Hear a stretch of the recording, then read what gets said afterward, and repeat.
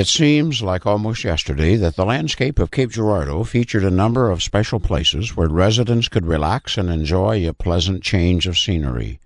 In the middle of the 19th century, Franck's Gardens on the hill along Jackson Road was such a place.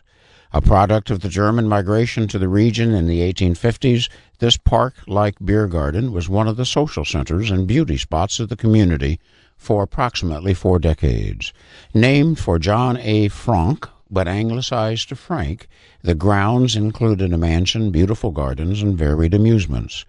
A visitor in May of 1864 described the grounds as a beautiful green and shady park, with exotic plants, flower beds, and pleasant walking paths, all surrounded by rows of silver poplar trees.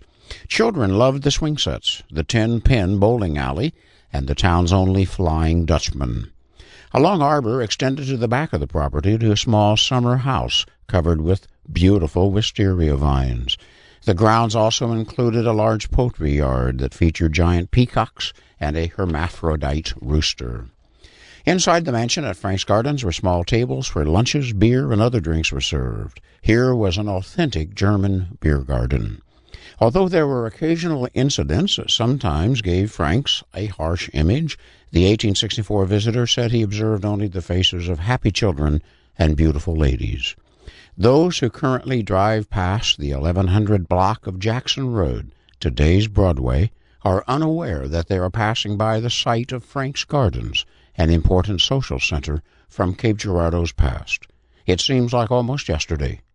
This is Frank Nickel.